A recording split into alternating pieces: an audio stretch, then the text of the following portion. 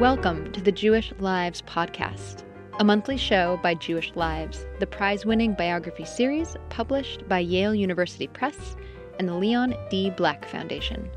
I'm your host, Alessandra Wallner.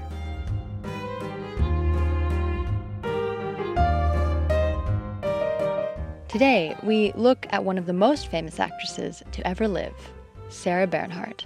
In the second part of the show, I'll sit down with Robert Gottlieb, author of the Jewish Lives biography, Sarah, The Life of Sarah Bernhardt. If you like what you hear, rate us on Apple Podcasts and leave a friendly review. Thank you in advance. You can learn more about our books at jewishlives.org. Join us as we explore the Jewish experience together. Before there were femme fatales, smoldering bombshells, and larger-than-life divas, there lived an actress who was all that and more, a woman who bewitched the world with a life of drama and daring. Her name was Sarah Bernhardt.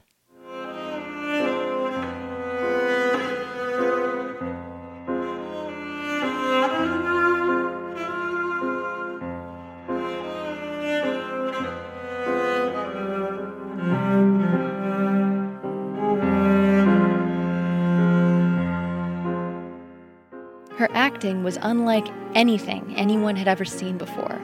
Her lines delivered with impeccable diction in what critics called a silvery voice.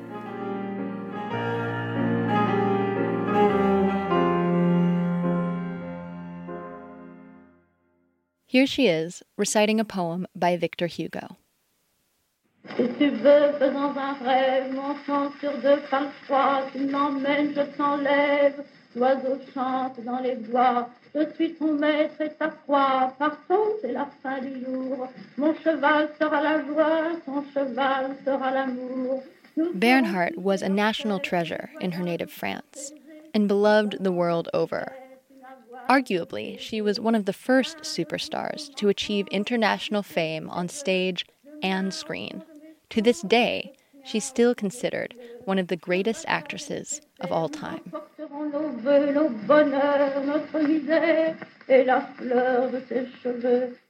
The Divine Sarah, as Bernhardt was called, came from surprisingly humble beginnings. She was born sometime around 1844, no one's quite sure of the exact date, to a Jewish courtesan in Paris. Her paternity remains a mystery. Convent-educated and baptized, Bernhardt originally aspired to become a nun. Then, one of her mother's lovers changed her life forever. He suggested she try acting.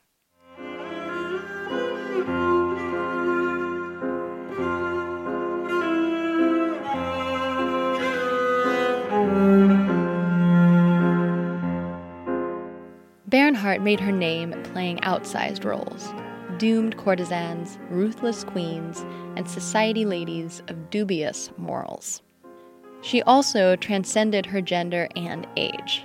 In her 50s, she played Hamlet, and well into her 70s, she portrayed a 19-year-old courtesan.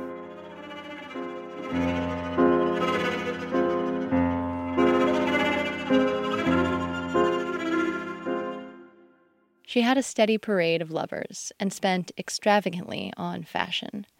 She bought jewels, furs, silks, and satins, and boldly wore a hat adorned with a taxidermied bat. She curated a private menagerie of live animals, too. Exotic birds, wolfhounds, a monkey, a lion cub, and an alligator named Ali Gaga, who died from too much milk and champagne. And to top it all off, sometimes Sarah Bernhardt slept in a satin-lined coffin. Wherever she went, she caused a stir. After seeing the Divine Sarah perform, the Tsar bowed to her instead of the other way around. Oscar Wilde simply called her the incomparable one. But it's the quote attributed to Mark Twain that truly says it all. There are 5 kinds of actresses: bad actresses, fair actresses, good actresses, great actresses, And then there's Sarah Bernhardt. Discover the fascinating life of Sarah Bernhardt, the most famous actress who ever lived, in Sarah, The Life of Sarah Bernhardt by Robert Gottlieb. Save 25%, plus get free shipping. For a limited time only, use code SARAH, that's SARAH, at checkout. Only at jewishlives.org.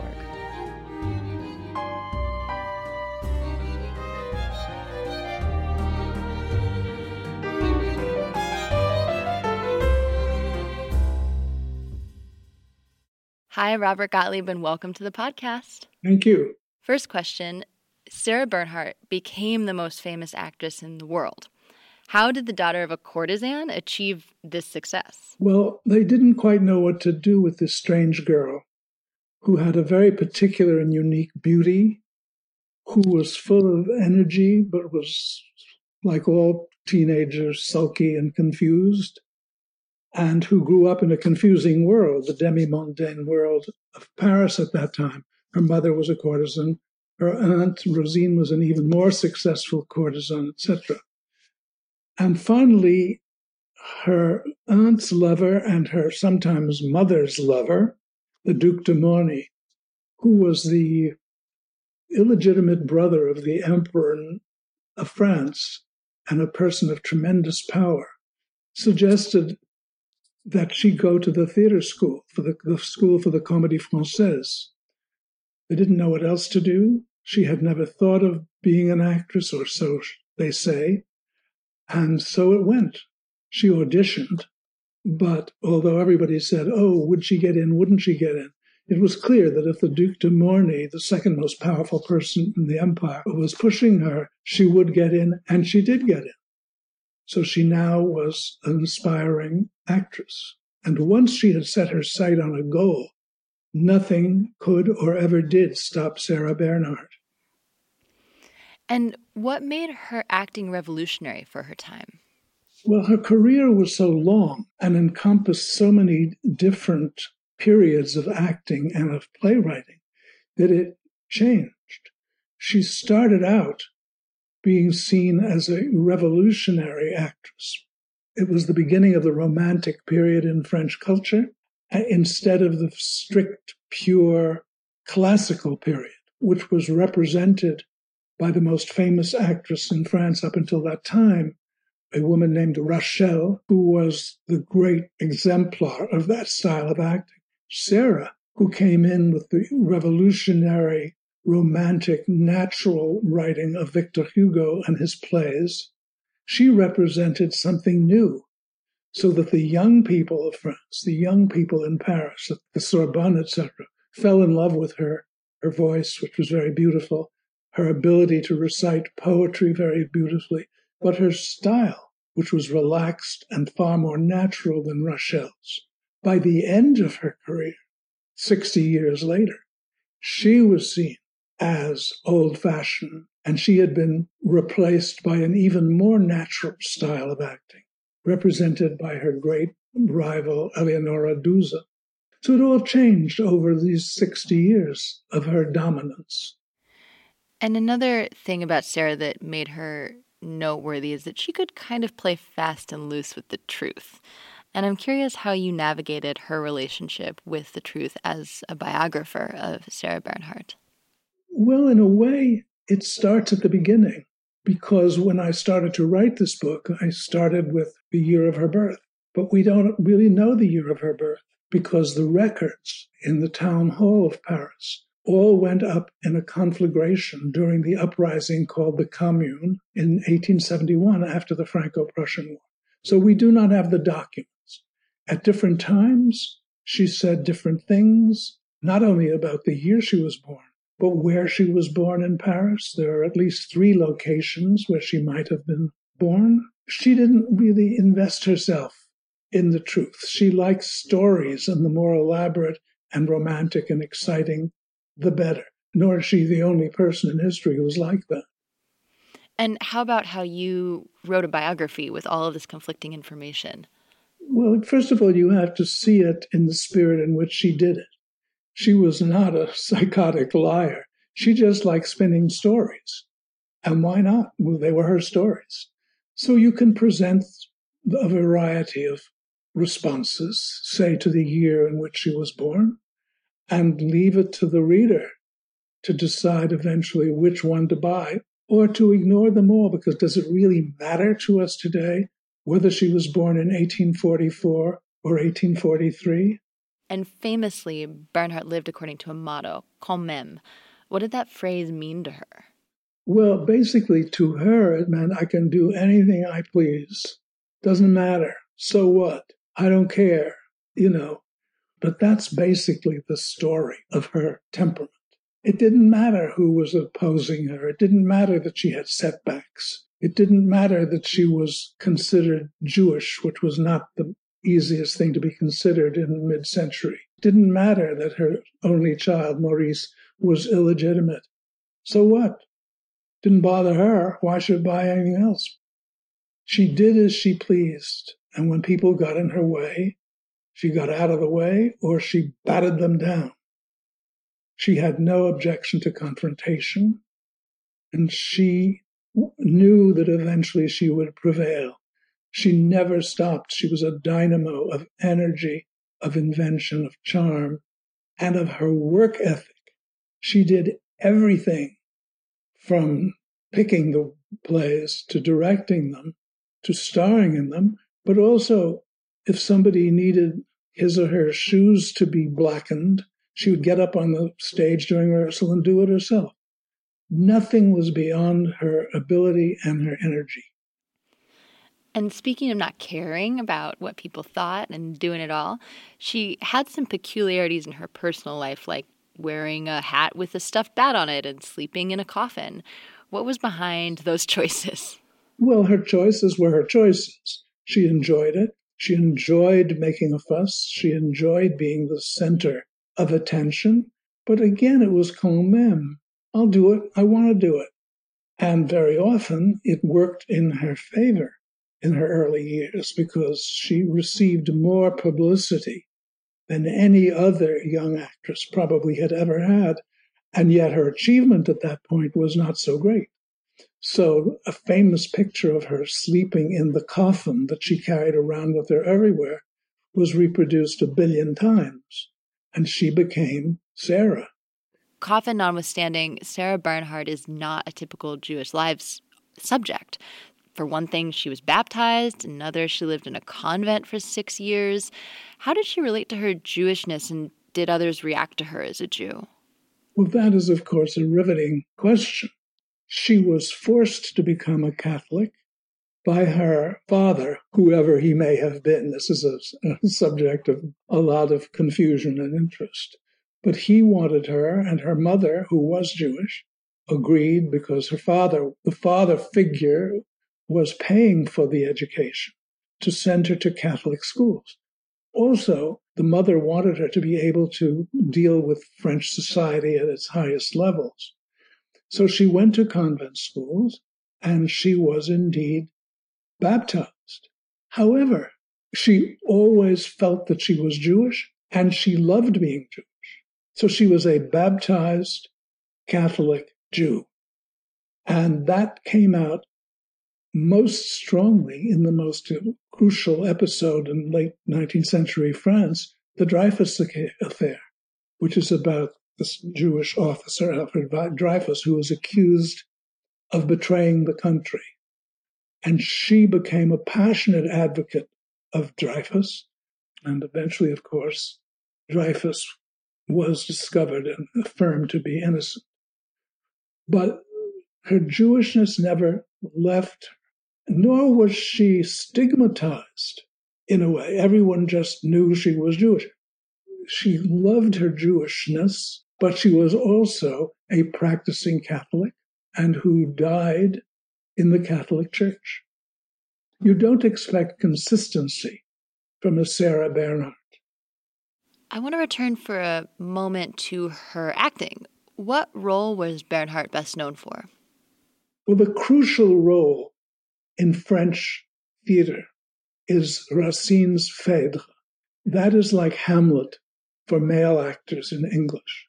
By the way, she also played Hamlet in a very interesting and very successful version. But Phèdre was the role she had to conquer, and she did. However, the play in which she performed the most frequently and for which she was most famous was Alexander Dumas' The Lady of the Camellias. The play, La Dame aux Camélias, was based on the life of a very famous, very young courtesan named Marguerite Gautier, which I believe she played something like 4,000 times.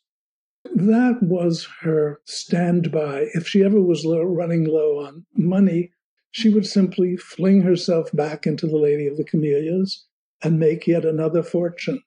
And when she was in her 70s, something dramatic happened. Her leg was amputated. What's the story behind that, and how did she adjust? She had various physical problems, including uremic poisoning, from which she almost died when she was in New York. And it affected one of her legs very badly. And she was finally in such pain that she decided it had to be amputated. Maurice, her son, was horrified and terrified and didn't want her to do it. So she said, fine, here are my choices. I can't bear this pain any longer. So I will either have it amputated or I will kill myself. You choose. So Maurice said, off with the leg, and off it came. And she couldn't use a wooden leg. That didn't work for her. And up to and through World War I, when she was cheering up the French soldiers, she was being carried around in her sedan chair right up to the trenches, reciting poetry, including La Marseillaise, and acting out scenes for them. No one wanted her to do it, including the president of France. But what did she care? Quand même, I'm going. She went. And she kept acting even though she couldn't stand. To the very end, her last days, she was being filmed in her own house. She would be carried downstairs. Meanwhile, thousands of people who knew she was dying were outside her house in Paris waiting until finally the moment came and her doctor went out onto the balcony and said, Sarah Bernhardt is dead. Whereupon 500,000 people lined the streets of Paris to see her funeral cortege go to the cemetery. And I have one final question for you that's kind of fun, which is, if you could speak to the great Sarah, what would you ask her or say to her? Well, the thing that first comes to my mind when I consider her life, her achievement, is wow. Thank you so much, Robert Gottlieb, for joining us to talk about Sarah, the life of Sarah Bernhardt. You're very welcome. It's always a pleasure to think about her and to talk about her, and even to write about her. Not that writing is fun. The Jewish Lives podcast is made possible by the Leon D. Black Foundation. Special thanks to our partners at Yale University Press, Jewish Lives editorial director Eileen Smith, series editors Anita Shapira and Stephen J. Zipperstein, managing director Rebecca Keyes, and to Linda Brennan and Ruby Elliott Zuckerman. The Jewish Lives podcast is hosted and produced by me, Alessandra Wallner. Our music is composed by Barry J. Cohen.